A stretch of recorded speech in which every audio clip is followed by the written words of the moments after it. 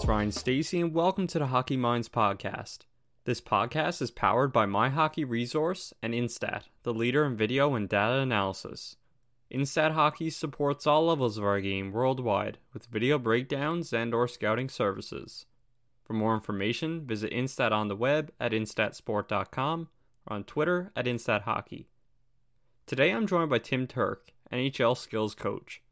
In a unique conversation, Tim breaks down his journey in the world of coaching and teaching the art of shooting. Extremely open to talking about his views on the game, the interview taught me a lot, and I expect listeners will have the same experience. So with that, I am happy to present Tim Turk, NHL skills coach.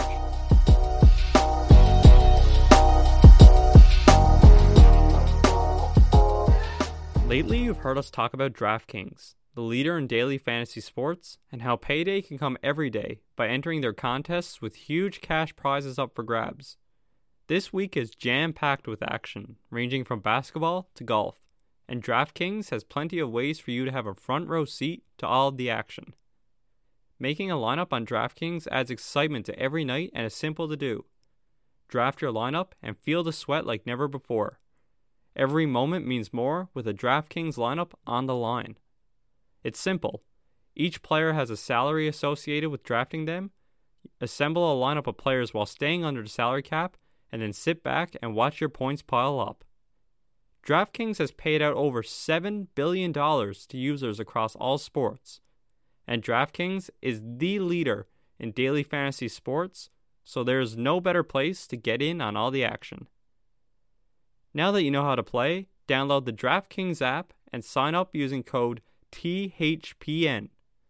New users will get a free entry with their first deposit. That's code THPN to get a free entry with your first deposit. Only at DraftKings. Minimum $5 deposit required. Eligibility restrictions apply. See DraftKings.com for details.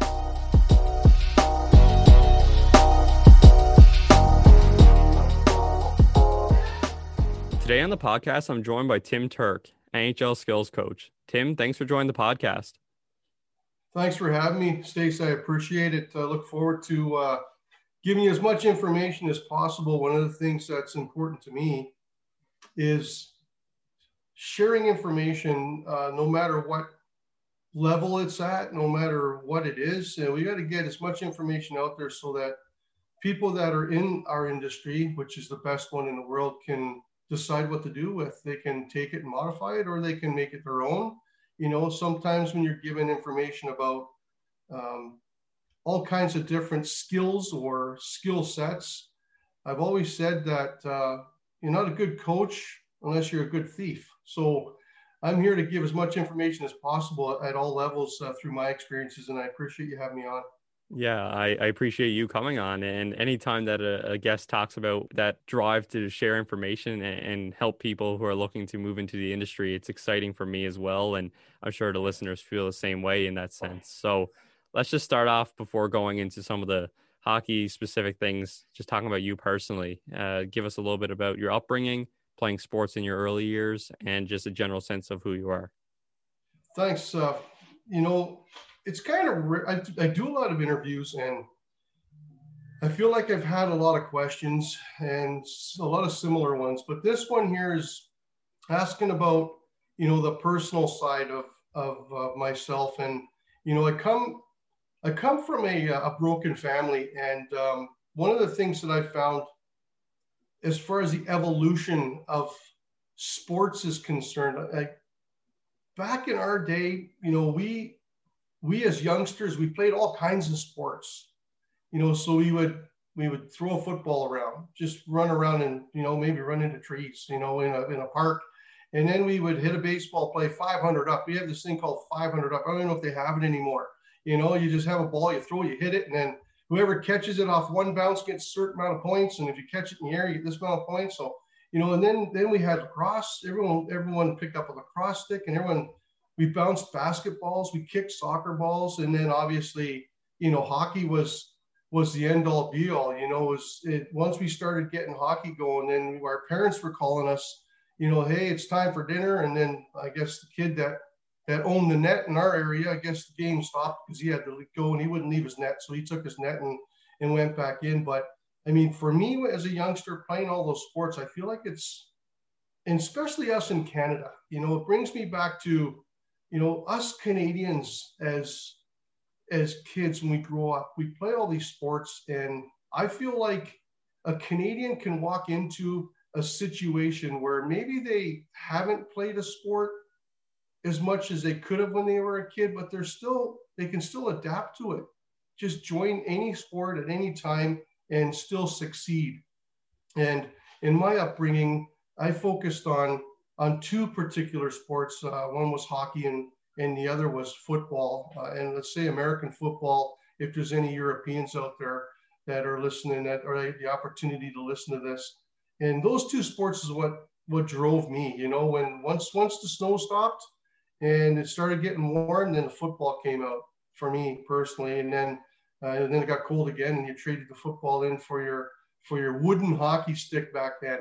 But yeah, growing up through the years in a broken family, I feel like, you know, my mom, who, when we played father-son games on the ice, was my dad on the ice. And, you know, everyone knew the situation I was in, and they welcomed her with open arms and stayed away from her. If they didn't stay away from her, I would have dropped my mitts and speed bagged them anyways if they knocked her over. But I mean, it's just funny how I've come from that background that many years ago to where I am today. And one of the things I wanted to mention to people out there is, especially in the hockey industry, there's so many negatives before there's positives most of the time. Whether you're a player, a coach, in the management, in the front office, no matter what it is, there's so much negative you got to get around to make things positive. And for the people out there that want to succeed, I can say, number one, get help to help you to succeed if there's all kinds of issues. And number two, keep going. We talked about passion before we hit the record button. And I feel like if you have enough passion and drive to keep going, it's the same as a player, you can get, hopefully it's close to where you want to be to live out your dreams as possible. Exactly. And I think that's a great statement to make here to start the interview. And it was evident that sports was a passion of yours early on, and you really worked to build it into basically your brand that you have today. So that first process, maybe getting into the industry, is tough for a lot of people. People don't really know how to get into it and what path to take. For you, just talk about your start in coaching and kind of what motivated you to initially jump into that area of the game. So when I felt like I was good enough to make, you know, the AA teams and then onward to AAA. Now, kind of like going back to my childhood in a broken family, you know, the money was hard to come by. So you had to do other things to open up eyes to get them to accept you. So one of the things in my evolution as a player was I was rough around the edges. You know, just the history of the background growing up. And, you know, I felt like any team that I would play for, I was the so-called enforcer, Stace, you know, and because of that, because I was rough around the edges and I could protect people that I was playing with, and I was talking at a young age, you know, way back then, you know, like body contact was at 10 years old, U10, U11. It was just, and it was unbelievable how that evolution took place. So as I got older and I knew what my role was, I wasn't on the ice as much as other players were. So, but I felt like I could read the game. I could study what players are doing individually to make them successful. And I thought it was pretty good. So when practice time came, you know, I was the so-called youngster, but older guy, rough around the edges. And, you know, I didn't partake in power play, penalty kill. You know, we'd get on as a fourth line guy, we'd get on a breakout, you know, but I would be telling players, hey, you know, get your hands apart when you're shooting the puck. Like, you know, like a little bit more leverage on that stick, you know, or, you know, like move your feet a little bit more and try and get full extension. I would never become a skating coach, but I could recognize when someone was choppy out there. So I'd make comments. and because of the background that I had and the type of person I was, they were accepted, like people would say, okay, Turkey, like, thanks for see you later, but thanks for the,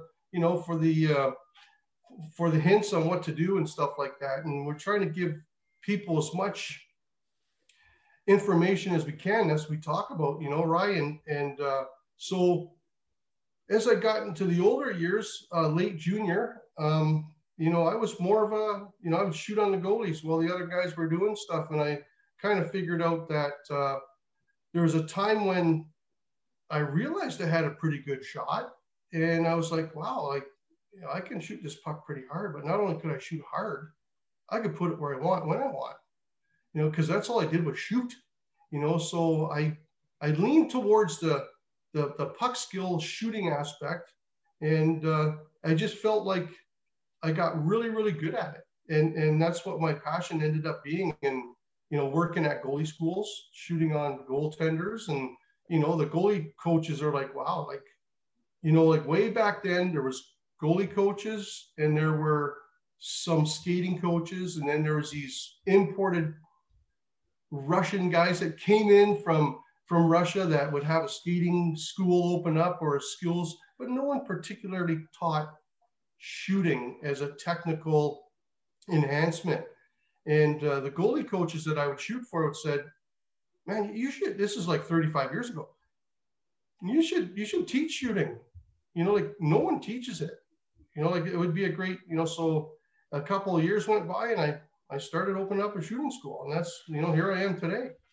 Yeah, and it's been very successful since you started. And I liked how you talked about that coaching aspect was something that just kind of came naturally early on, and you're able to talk with your teammates and offer suggestions. And as you got into shooting and teaching shooting more full time, you obviously developed a process of teaching it and became more comfortable in that area.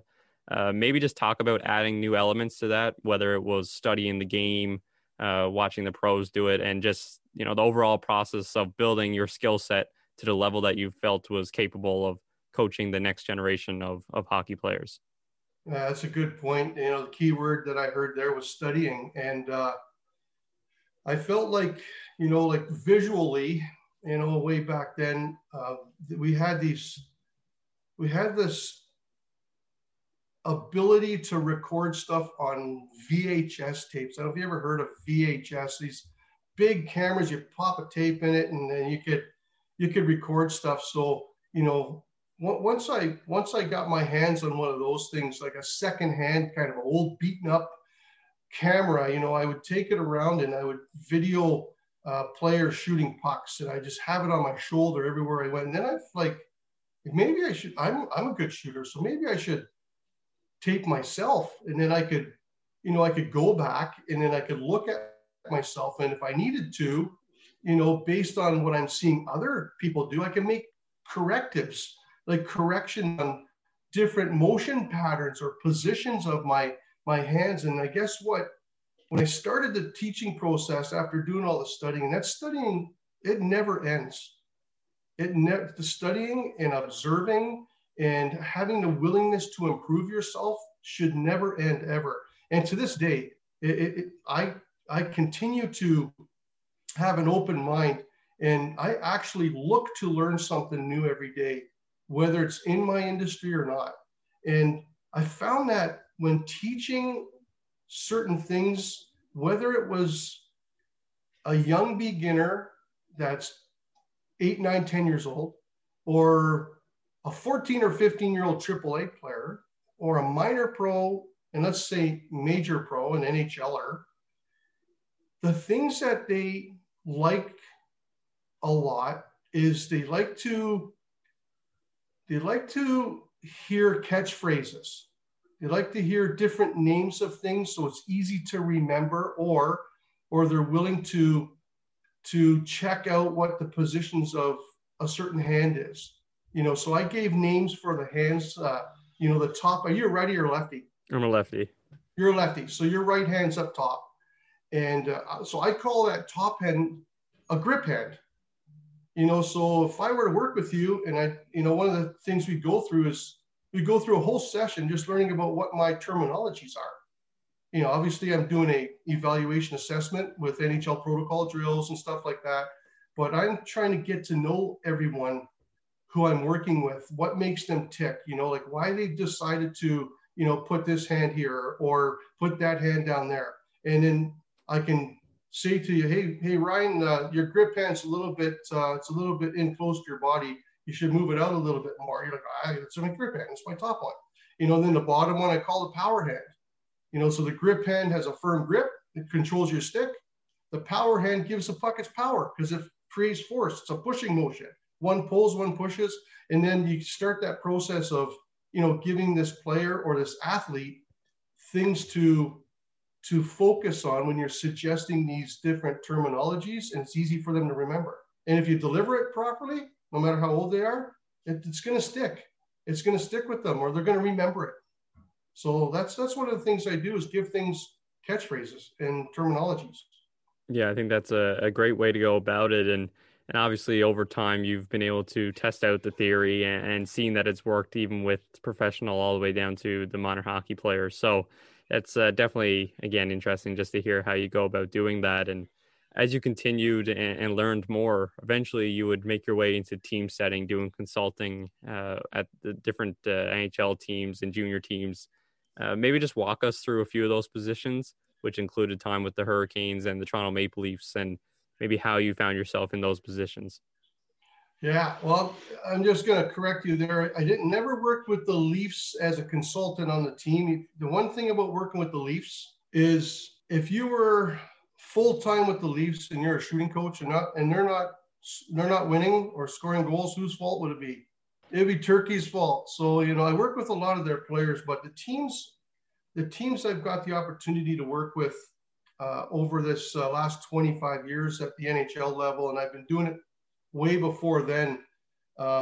Unofficially, I started with Buffalo, and then again unofficially, you know, just kind of like yourself, I wouldn't volunteer, but some players I've worked with when they were kids were on those teams. So I started in Buffalo, then let's say unofficially with the Philadelphia Flyers, and then what happened was it became official, and in 2004, 2005 with the Habs, the Montreal Canadiens. And I spent a lot of time there, but while I was there, a lot of coaches came through that system in their minor leagues, and then they got jobs in the major leagues. So, you know, one example would be Guy Boucher. He got a job with Tampa when he was working in the American League for the Montreal Canadiens. So he came to me and said, hey, Turkey, I want you to come and work with my guys here in Tampa. And so I went to Montreal, and they're like, well, you got to sign these documents saying you're not going to share any information or anything like that. And I never would anyways. It's all individually based. And so I worked with Tampa Bay Lightning, and then Kirk Muller, who's a real good friend of mine. I met him when I was in Montreal, and he went through the system and, you know, climbed the ladder and got a job in Carolina. So he's Turkey. I want you to, you know, if you do things well and you're passionate about it and people recognize that you have a set work ethic and the ability to turn different switches on and off, especially, and this would be, I could say this about the front office.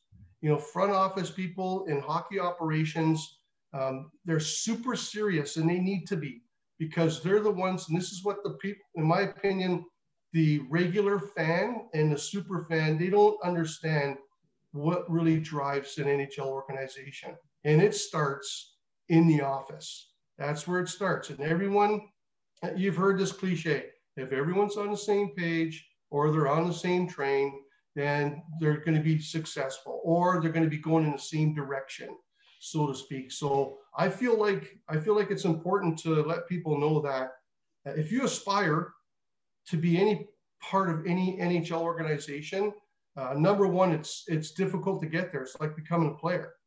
So if you lose that passion and drive, then it's going to be difficult to get back onto the path again, to reestablish or restore what you've had. So you got to maintain it. Maintain that passion, number one. Number two, I'm a non-NHL. I've never played in the NHL. So to anyone in any NHL organization, if you haven't played at the NHL level, you're a non-player. Even if you played the game your whole life, you just didn't make it to the NHL, but you played 600 games in the American League, you're still a non-player. And that's a culture that they have. It's a circle. So if you can get into that circle by having that passion, which I felt like I needed to do as much as possible, I needed to have the passion to go there and work and have the confidence that I could help someone in the NHL to improve their shooting, or the team to improve its shots on goal percentages, or a second chance opportunity. So I just kept going at it. So I highly recommend everyone out there just keep driving, because that opportunity is going to come, and you got to have your eyes open and ready to jump at it. So with me having the opportunity to work with all those NHL organizations, then I went to, and it's funny you say, before we started, one of the things you said was I'm 23 years old and I'm not going to be with an NHL team soon. And I'm like, hang on. I'm like, time out, Stace. Have you heard of the Arizona Coyotes? Like, have you seen their front office? Well, it's evolved over the past, let's say 3 or 4 years. But 4 years ago, I remember I was going into work in their development camp, and I fly in the airport, and a good buddy of mine that I met in Carolina through Kirk Muller, his name is Johnny McLean, and he's assistant coach, and he does a lot of broadcasting now and stuff like that. And so he picks me up from the airport with Eric Allen, or Jake Allen, sorry. And I get in the car, and the first thing he looks over me, he says, "Welcome to Daddy Daycare." I'm like, what are you talking about? He goes, there's talks, the head coach here, Turkey, there's me, and we got all our coaches are seasoned veterans, but our front office, they're all 23, 24 years old, so welcome to Daddy Daycare. You made a joke, but analytically, and, if you look, any hockey mind is a good mind. Whether it's seasoned, whether it's been used a lot or not, there's still stuff that people can give, if that makes sense. Hopefully I answered your question there, but there's opportunity everywhere. Yeah, no, it definitely answers it. And I love when people go into different positions that they've been fortunate to go in. And it was evident early on that, your work that you did in Montreal spoke for itself, and coaches, as they move through the game, were happy to have you work with other teams. And a lot of times people, especially when people are working maybe in an entry level position or in junior, I find it's a lot of time it's in junior. When those coaches move up, it's only a matter of time before you start making connections as they move along as well. So now a great answer to that question. And moving forward with that, through these teams, you've said some of them you never worked directly with the team and just work with these players. And like the front office staff in Arizona, a lot of these players are excelling at a younger age now than when they did, say, in previous years. And you're seeing that dynamic change in terms of the player. Just talk about the opportunity for you to work with some of these players. You don't have to be specific, but just the experience of interacting with them and maybe learning from the younger players as they move into the league and are successful. Here's a question I get a lot, and it's to me it's a valid, really good question. Because of my history and all I've ever done. One thing is all I've ever done is worked in shooting and scoring. Technically, like how the stick fits a player's body and so on and so forth. But the one thing that I've learned from a lot of people in operations scouting, they constantly say, Turkey, you always stick to what you're good at. You don't try and teach other things, which is really important, But the question that I get is, hey, I see here you're an NHL level shooting and scoring coach, but my son is 9 years old. Do you work with 9-year-olds? And I'm like, well, one of the reasons I feel in my career that I got to where I am today is from working with those younger players, because those younger players are, you know, you hear the roots of our game. You know, you never know which player is going to be an NHL superstar. Everyone's got that opportunity. Regardless of that, it's important to understand that those are the players you need to focus on. So when I work, you know, like 20 years ago, I'm working with a 9-year-old, you know, so today that 9-year-old's 29 years old. I'm hoping that I made an impact on that particular athlete or player, and who, maybe it's Jason Spezza. You know, like there's so many years have gone by, you know, maybe it's Manny Malhotra, you know, maybe it's Brendan Gallagher, you know, like players that you meet when they're younger. And if you have an impact on their careers, then they get to elevate through onto, it just depends on a lot of different aspects. But it's funny because there's a lot of us out there, I want to say, at the NHL level, a couple of handfuls of skills coaches, and like the NHL tag skills coaches. And I feel like there's maybe one other person that I know that's at the NHL level that's like me and prefers to work in the prospect level. You know, it's great to work with the NHL team. You know, the guys, it's a little, you know, everything's different there. It's the fine tuning's different, the teaching's different. But at the prospect level, that's, you know, when an NHL organization has invested in a player or they have an interest in a player, then I feel it's my job to try and figure out why they've invested in them and change the scouting projection and trajectory of a player. Scouting reports, and you've seen this when you're watching players and you look at a player and you can, and this is not a bad thing, but a lot of scouts out there can say, well, that player's not going to be more than a third line winger at the American League hockey level. And then in comes Turkey, and I'm like, hey, time out. Hey, hang on a second. If that third line player that you think is going to stay at the American Hockey League level, if he wants to score more goals and get better at skating and improve his mindset, he's going to maybe be a second line or maybe a first line, or maybe he'll be a fourth line NHL player eventually. So like, don't try not to pigeonhole, or you can make trajectories, or you can do, you know, to me, scouting's all about projection, but you can project what these players are going to do. But then again, my job is to prove all the scouts wrong.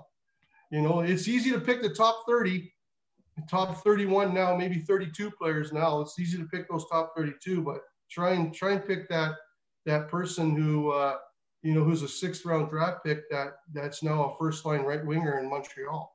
You know, yeah. So it's that's what we're trying to do, is we're trying to help out those players. So helping them when they're younger is going to hopefully help them when they get older. And then if you do your job, they'll keep calling you back.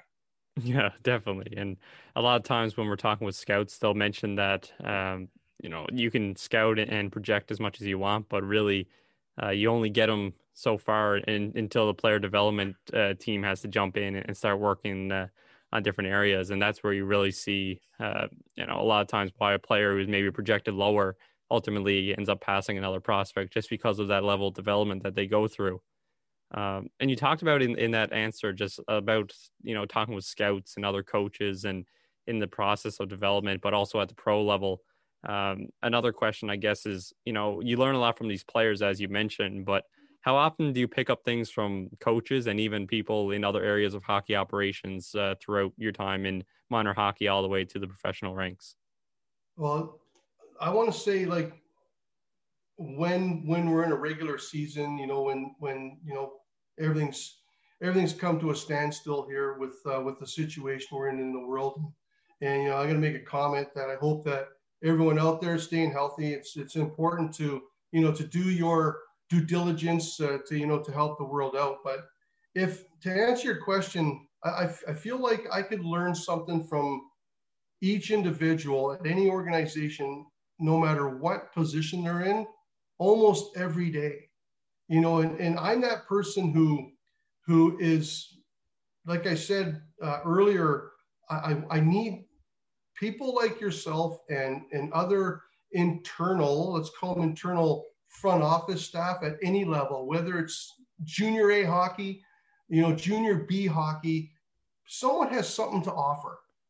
But if you don't ask, if you don't ask for opinions, if you don't ask for what their visuals are or what their visions are and what their thoughts are, then you're not going to know. So I'm always like, what do you think of this? What do you think of that particular player here? Like, well, what do you think of this new, this new scouting system, this new Stiva program? What do you think of that? And how can it affect, our particular jobs? And how can it help me to help others? So I feel like with the way the game's evolving and how, if you think about player status versus learning stuff from other people in the organization, like you talk about minor pro, talk about the East Coast League, like there's a ladder that players need to climb. You talk about the American Hockey League, you talk about the NHL, and everyone knows that there's a depth chart at every level. The East Coast League has 4 lines and 6 or 7 D. Well, it depends on what coast team it is, but that those numbers change. American Hockey League, 4 lines, 4 sets of D and an extra maybe, a couple of goalies. NHL, the same. Now they have this thing called taxi squad. So you get drafted in the 2nd, 3rd, 4th, or 5th round. And the one thing I can say that in my experience with the teams I've worked with, Stace, is NHL organizations are relying on the East Coast League level to help players turn into true pros. So if you're getting thrown into the coast, and you feel like you're entitled as a player, then your projection changes because of how you act, and then every year, I mean, look at all the right wingers from the NHL all the way down to the coast. You're talking 4 or 5 at each level, and then you have a draft, and you have another draft, and then they draft another right winger. So those depth charts are longer than Santa's list. So you have to do something as a front office staff, whether you're in operations or scouting or development, to help elevate these players, to help them to get to hopefully the reason why they've been selected. And starting young is the key. Yeah, I think it's another great point. And it is really a grind for a lot of these players. Every year you're drafting a whole new set of prospects, and it's on ultimately the NHL staff and the development staff throughout the various teams that are affiliated to really work with these players and move them towards that ultimate goal of making an impact at the NHL level. In the background here, I can see Tim Turk Hockey and some of your branding. Let's move into that area, just your own personal brand, and talk about the various areas that you now help clients and how it's evolved here over time. Well, thanks. That's a great question. When I guess in the old days, because I was a great shooter and I could teach it, I could do something and I could teach it. That was a great combo. And, I felt like when I was younger, I'm a non-pro. I never turned pro in hockey, but I could shoot like a pro. So I called my company Pro Shooters. Like, if you want to learn to shoot like a pro, come to Pro Shooters, and Tim Turk's going to teach you how to shoot like a pro, and that was like a catchphrase, back, 10, 15 years ago. And then I kind of figured out that, everyone would contact me saying they want Tim Turk. They don't want Pro Shooter. They want Tim Turk. So my branding switched from Pro Shooters to Tim Turk Hockey. And one of the guys that said I should change my brand was Trevor Timmins of the Montreal Canadiens, assistant general manager of the Montreal Canadiens, is a good friend of mine. And he's like, hey, they don't want Pro Shooter. They want Tim Turk, and him and a few other people. And there's a buddy of mine who's an NHL skating coach out of the Ottawa Valley area, is good friends with Trevor because that's where they're from. They're good buddies. He said the same thing. He said, you might want to think about, naming yourself as the shooting coach. And I'm like, oh, I was kind of scared because everyone knew Pro Shooters back then. And it's like, well, hang on a second.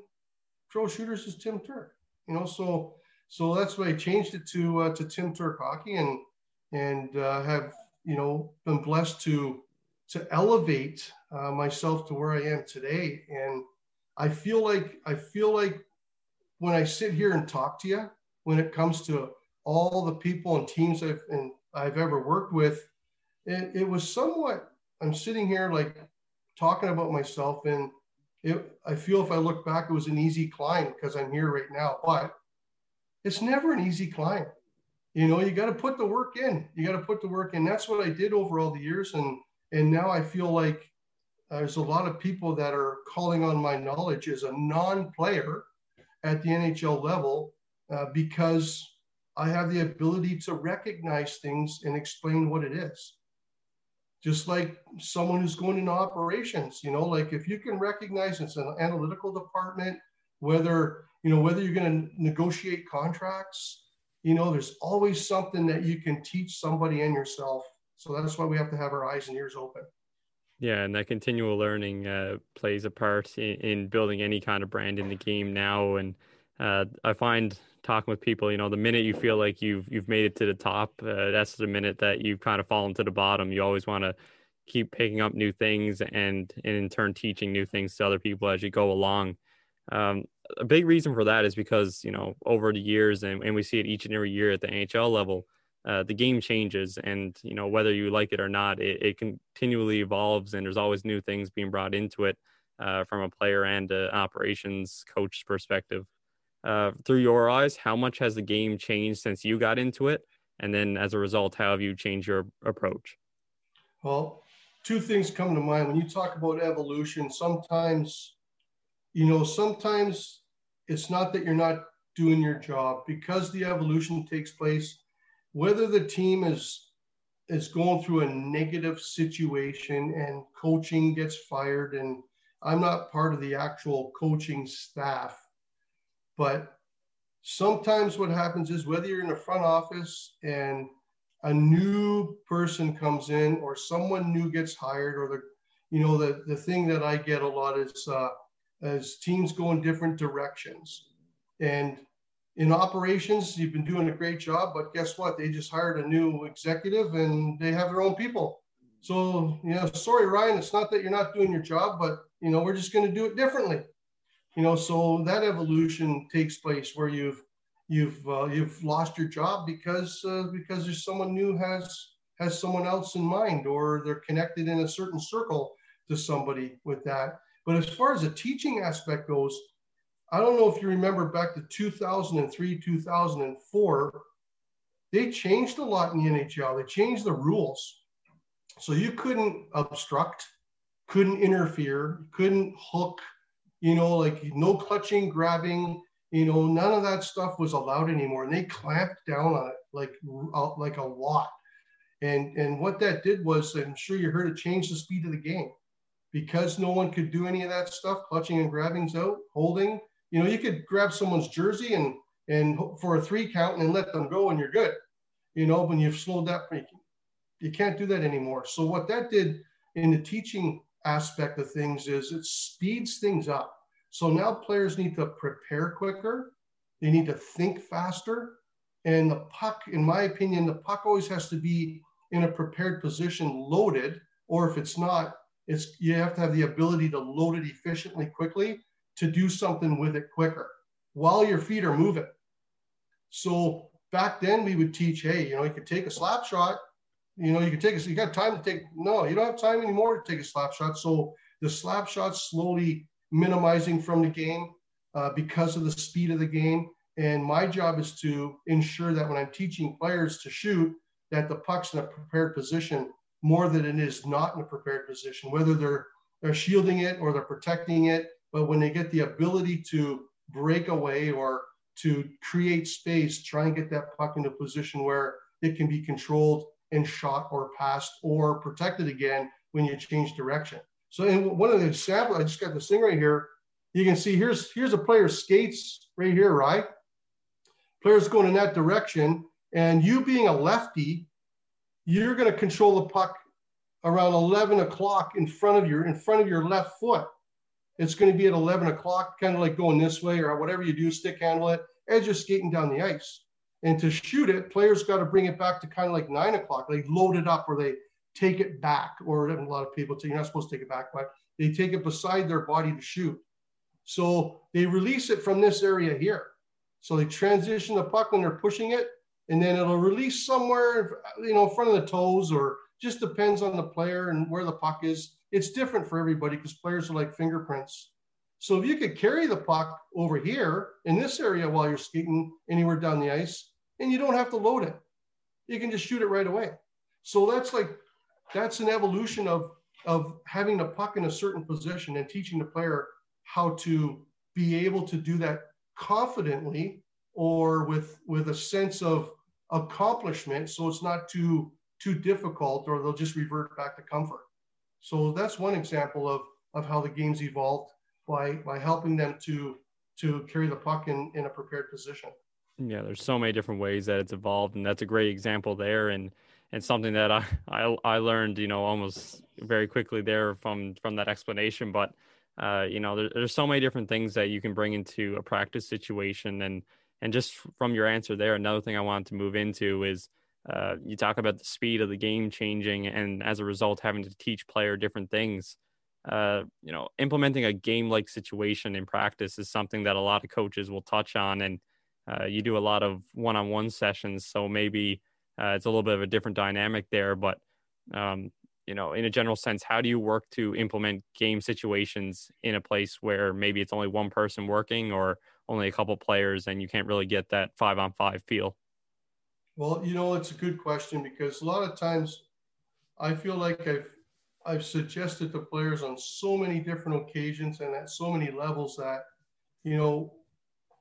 when you're passionate and you have so much fun, and hockey is the game you love, and if you play it, it doesn't matter what your age is, what your level is, whether you're a men's league rec player, whatever, but you always visualize. You have a game coming up, you're gonna be like, well, I hope I score a goal, or I do this or that. So what I do is, with the private training, depending on who it is, at the NHL level, we'll get video. We'll get video of a player, with the tendencies, the analytical stuff that we talk about. They get into certain situations on this part of the ice, and these are the different threats that we can instill in the player. Obviously, we want everything to end in a shot. So if that particular player penetrates or gains the blue or gains the offensive zone at a certain place every time, and then they end up going on a certain route angle over top of the dot. So I start setting up different individual drills where we can consistently go through repetition patterns, and then have them decide when to get the puck ready before they get to a certain spot, which creates different threat opportunities. Or just look at the actual video or create it myself. If it's a 12-year-old Pee Wee A player, then I'll be like, hey, you know what? I'm working with Brendan Gallagher on this situation. I think he could do it too, because it's going to happen one time. So here's what he does, and this is what I'd like you to do.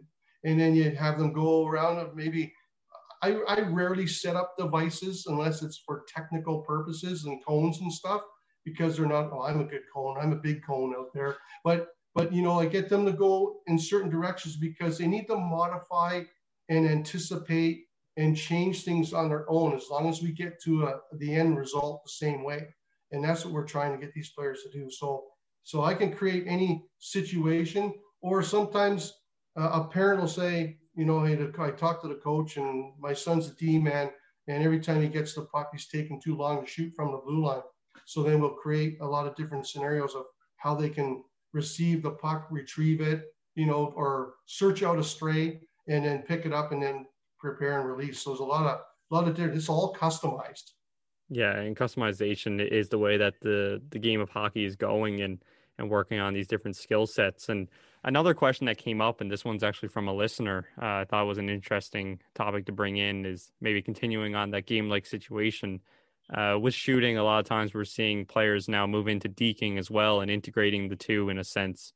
How do you practice deking maybe on your own without a live goalie? Do you have any ideas on implementing that situation in a practice?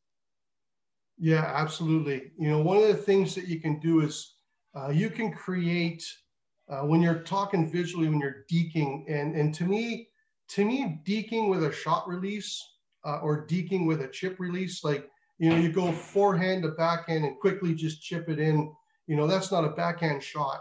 But one of the things that I would suggest to players is you can use this for example. You can use the clock for example. You can stick handle the puck in certain directions and certain angles at certain places in your body, on your forehand and your backhand. Or if you want to, you can stick handle the puck from 1 o'clock to 11 o'clock and then back again. Or you can go from 1 to 12. So you have like different spaces, different gap spaces, and different angles to get the puck prepared. But always, one of the things I always suggest is no matter what you do when you're stick handling, number one, you got to try and get your blade to cover the puck. A lot of players, what they'll do is they'll do this. So here's the puck and here's the blade. And what they'll do is they'll get that blade completely flush and flat on the puck. And when that happens, when you're stick handling, so I have to get my stick over to the other side if I'm going to stick handle. So what happens if my blade gets flush and it's not over the puck? You see keeping it over is what keeps the puck flat. When it gets flush on there, right? And then I go to move it to the other side, I flip the puck over because it's completely in contact with it. Unless I cover the puck for more control, then I can push it first, it stays flat, and then it goes on the back and on the other side. But if it gets completely flat or flush on there, and then when I move my stick, you can see how it's going to start getting the puck to turn over. So I always say activate your wrists, make sure you're covering the puck, and move it in the short distances and try and soften it up. Don't pound it. Don't be whacking the ice really hard, because if you're whacking the ice hard, it's too choppy. You'll chop the puck in half or chop it into a square. So you got to do that, but have different places to do that when you're deking, and then you'll see it'll come more natural when you can visualize where the goalie is. If he's aggressive and on you, then you're going to deke quicker. If he's sitting in the net, then you can prepare quick and fire and hopefully produce a second chance. Definitely. And I'm sure that a lot of people, learn a lot from asking you questions like that. And a lot of people like to learn in that way, and then also sharing ideas. And the people at My Hockey Resource, they think the same way. They like to do a lot of information sharing, talking about different topics. Sometimes it's just about the game. They're a community on Discord, and they have people from levels all over the world, all the way from professional down to the common minor hockey coach. So for anybody listening who would like to get involved in a community like this, check out My Hockey Resource on Twitter and Instagram. Tim, for you're definitely someone that likes to talk with people and do a lot of information sharing. In terms of other ways to learn, books, articles, podcasts, what are some of your favorites in that area that you can suggest to people for referencing and looking for new ideas? Well, for me personally, I got a couple of, there's a couple of books here. And one of the things, I'm an individual skills developer, and I do specific skills. So I try to specialize in shooting, but that doesn't mean I should learn about coaching, because if I can understand the coaches and how they work. So there's this one called the Hockey Coaching Bible. And this is really informative for it doesn't matter what position that you feel like you want to be in any organization or whatever level you want to be at. Then there's this book here that I've probably read a couple of times, and I go through Play Better Hockey. This has the illustrations is what we're looking for. Different stuff like this where this is a really good book if you haven't seen this one before. Talks about body position versus foot position and stuff like that. And back to the coaching side of things, this is another great book. I don't want to talk everybody's ears off, but Plays and Strategies.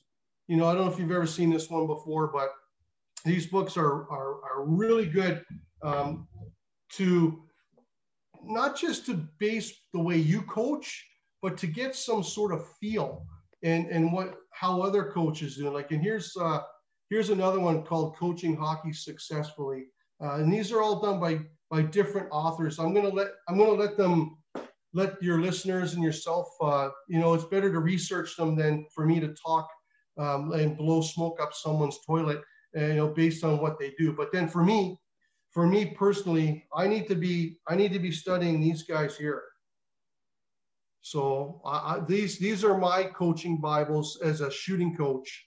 I need to know what these goalie coaches nowadays, they wear lab coats, right? that's how serious they are. You know, they're super serious, and this is one of the latest ones out there. I know this guy really well. Him and his dad, and his Carey Price's dad, Jerry, and I are really good friends. But this is a really good one for me to study what the goalies are doing, what the goalie coaches are teaching goalies, for me to be able to dissect, you know, what's going on in the latest versions of their techniques and their habitual motion patterns and stuff like that. And it's funny that, you know, like other than books, obviously there's so many resources that coaches have out there. You know, the coaches site, you know, I just got notified there's a huge world skills summit coming up on the coaches site, and a lot of people from organizations, right from coaching to equipment managing to operations to management teams and scouts and everything. They come and they learn about all this stuff. You know, lastly, those books that I was showing you, there's a common publisher out there who's I'm going to say scouted me and said, hey, you know, like you should put your stuff in a book. So I'm just negotiating back and forth on content and a scope of what I can get out there for individual skills coaches, like, or any coach or any person for that matter, to learn about shooting and scoring. So I'm in the process of writing a book as well, and I'm very excited about it. But I'm not looking forward to the time it's going to take to get the information out there and so on. But anyways, there's quite a few resources that everyone can look into. Yeah, a number of great resources that you mentioned, and I'm sure your work, when it's completed, will definitely be something that we hear a lot on the podcast, and it'll be one that we'll share with our listeners. And you know, personally, I'm excited to read that as well. One of the things that you might end up talking about in the book, and a lot of times we see this in different works, is talking about people that you've met and some of the lessons that you've learned along the way. For you personally, you know, you've had a number of stops here in your career and worked with a number of players. Just who are some of the mentors who helped you gain that success and get to where you are today? And what are some of the major lessons that they taught you collectively? Well, that's a great question, Ryan. One of the things I'll start by saying is, and not to toot my own horn or to talk about me, but you know, the thing is, I feel with where I am today, I've somewhat pioneered the things that I do. But the only way I could have ever done that was observing what others are doing, whether it's the player and how they do something, how they choose to do it, or it's the coach at any level, how they deliver messages, what their mission statements are. I've learned so much. And at the NHL level, one of my mentors is Paul Lawson. He's him and his son Lucas Lawson. I guess there was like a master and a grasshopper, and then at some stage the grasshopper gets close to the master. You know, Lucas Lawson's starting to get master status. And Paul has always said, you know, and this is the guy I'm talking about who's great friends with Trevor Timmins, and we've all become really close, fine group of buddies. He's always said, you know, don't stray away from what your passion is.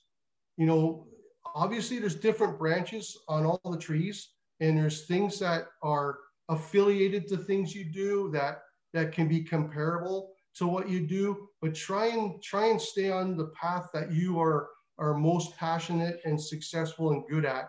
And people will tell you what that is if you're listening. And Trevor said the same thing one time. Ironically, I ran into him in Prince George, British Columbia, which is, I don't know if you ever heard of Prince George, British.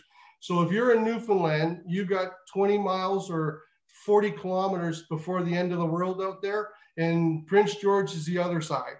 That's where, you know, another 20 miles or 40 kilometers and you're going off the edge of the world. So I was in Prince George working with a hockey group out there. And there's a player that was injured playing in the WHL named Brett Connolly. And in his draft year, he only played 2 games because he got injured at the beginning in camp, and he was out for the whole season. So when he when he came back, all the scouts were in Prince George. And that particular weekend, there was 2 games back to back on a Friday and Saturday night. Well, on the Saturday night, it was his last game, his second one. The first game, he was, I think, got like 4 goals or something, so he was like a first round projected player. And Trevor met me at the game. He's like, so what the f- are you doing? What am I doing here? What are you doing here? He's like, well, Brett Connolly's coming back. So all the scouts are here. Everyone's here from all the NHL. And I'm like, so we're sitting together, him and I, just the 2 of us in this rink. I want to say there was 12 to 1,400 fans at this rink, right? And we're sitting there, and he looks at me, he goes, I know what you're good at. I go, what are you talking about? He goes, I know what you're good at. He says, do you know what I'm good at? I'm like, well, yeah, you're a scout. You find players. He goes, yeah. He says, it's easy to find the best player on the ice. But I want you to figure out, he's testing me. I want you to figure out who's the best player that's going to be the best in 10 years. Tell me who that guy is. I'm going, there's no way I can't do that. I don't watch games to watch for scouting. I watch for individual skills. I'm like, so tell me what makes you so good? What makes a scout so good?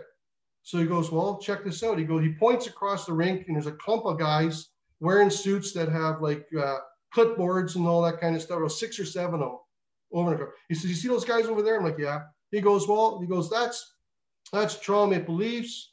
That back then it was Atlanta. And, there's just like 2 or 3 guys from 3 different teams over there. And then he goes, you see those clump of guys out there? He says, those are another 2 or 3 different NHL teams. And I'm like, yeah, okay, oh yeah, whatever. And I know what he's talking about. And then he goes, look over your right shoulder. You see that guy up there? And I look over. He's from Detroit Red Wings. And I'm like, oh yeah, okay, that's pretty cool. You can see that one guy over there? I go, yeah. He goes, that guy's from the Edmonton Oilers. I go, oh, really? He goes, who do I work for, Turkey? I'm like, well, the Habs. He goes, well, you see, the guys that are on their own, they make their own judgment on players. Guys who sit with other guys, they get influenced on, and they start comparing notes. So he taught me that if you're going to be good at something, you got to be confident you can do it on your own. And try not to be a part of the boys club, especially at the NHL level. It's okay to have fun. It's okay to do, like social activity, but when it comes time to work at the NHL level, you need to trust yourself and be on your own, and don't let anyone influence you. So that's what I learned from him. And that's why he's a great mentor. He's an unbelievable. And I call on him he calls on me all the time. What do you think of this player? Send me a text. What do you think of this player? What do you think of this Toffoli guy? I'm like, well, I like him. If you can get him, get him. What do you do? Went and got him. So there's all kinds of different influences out there, but my recommendation on my mentoring and me trying to help and mentor others to ensure that the word is getting out, the positive word. And remember, I'm individual skills based, but that doesn't mean I can't influence others. And that's what I try to do all the time. Yeah, I think that's, again, another great point to make, and kind of ties into some of your own advice there, and just the fact that, you got to have these people in your career who teach you new things and point you in the right direction. But at the end of the day, like you said, the people that are able to trust their own instincts and not be influenced by others, albeit in the right situations. I think that's a great point to make, and people will definitely learn from that statement as they move forward. So Tim, I just want to thank you again for taking some time today to join me and talk about hockey. I know for listeners, it's a little bit of a different conversation. There's more back and forth in this one as opposed to a timeline, which I do in previous episodes, but I really enjoyed the conversation, and I hope you're doing well and staying safe, and I wish you all the best moving forward. Likewise. Thanks for having me, Ryan. I really appreciate it. And to everyone out there, if there's anything out there that you ever need help with, or just reach out and we're there. That's why we're here. So I appreciate you having me, and all the best to you as well. All right. All the best to you. Take care.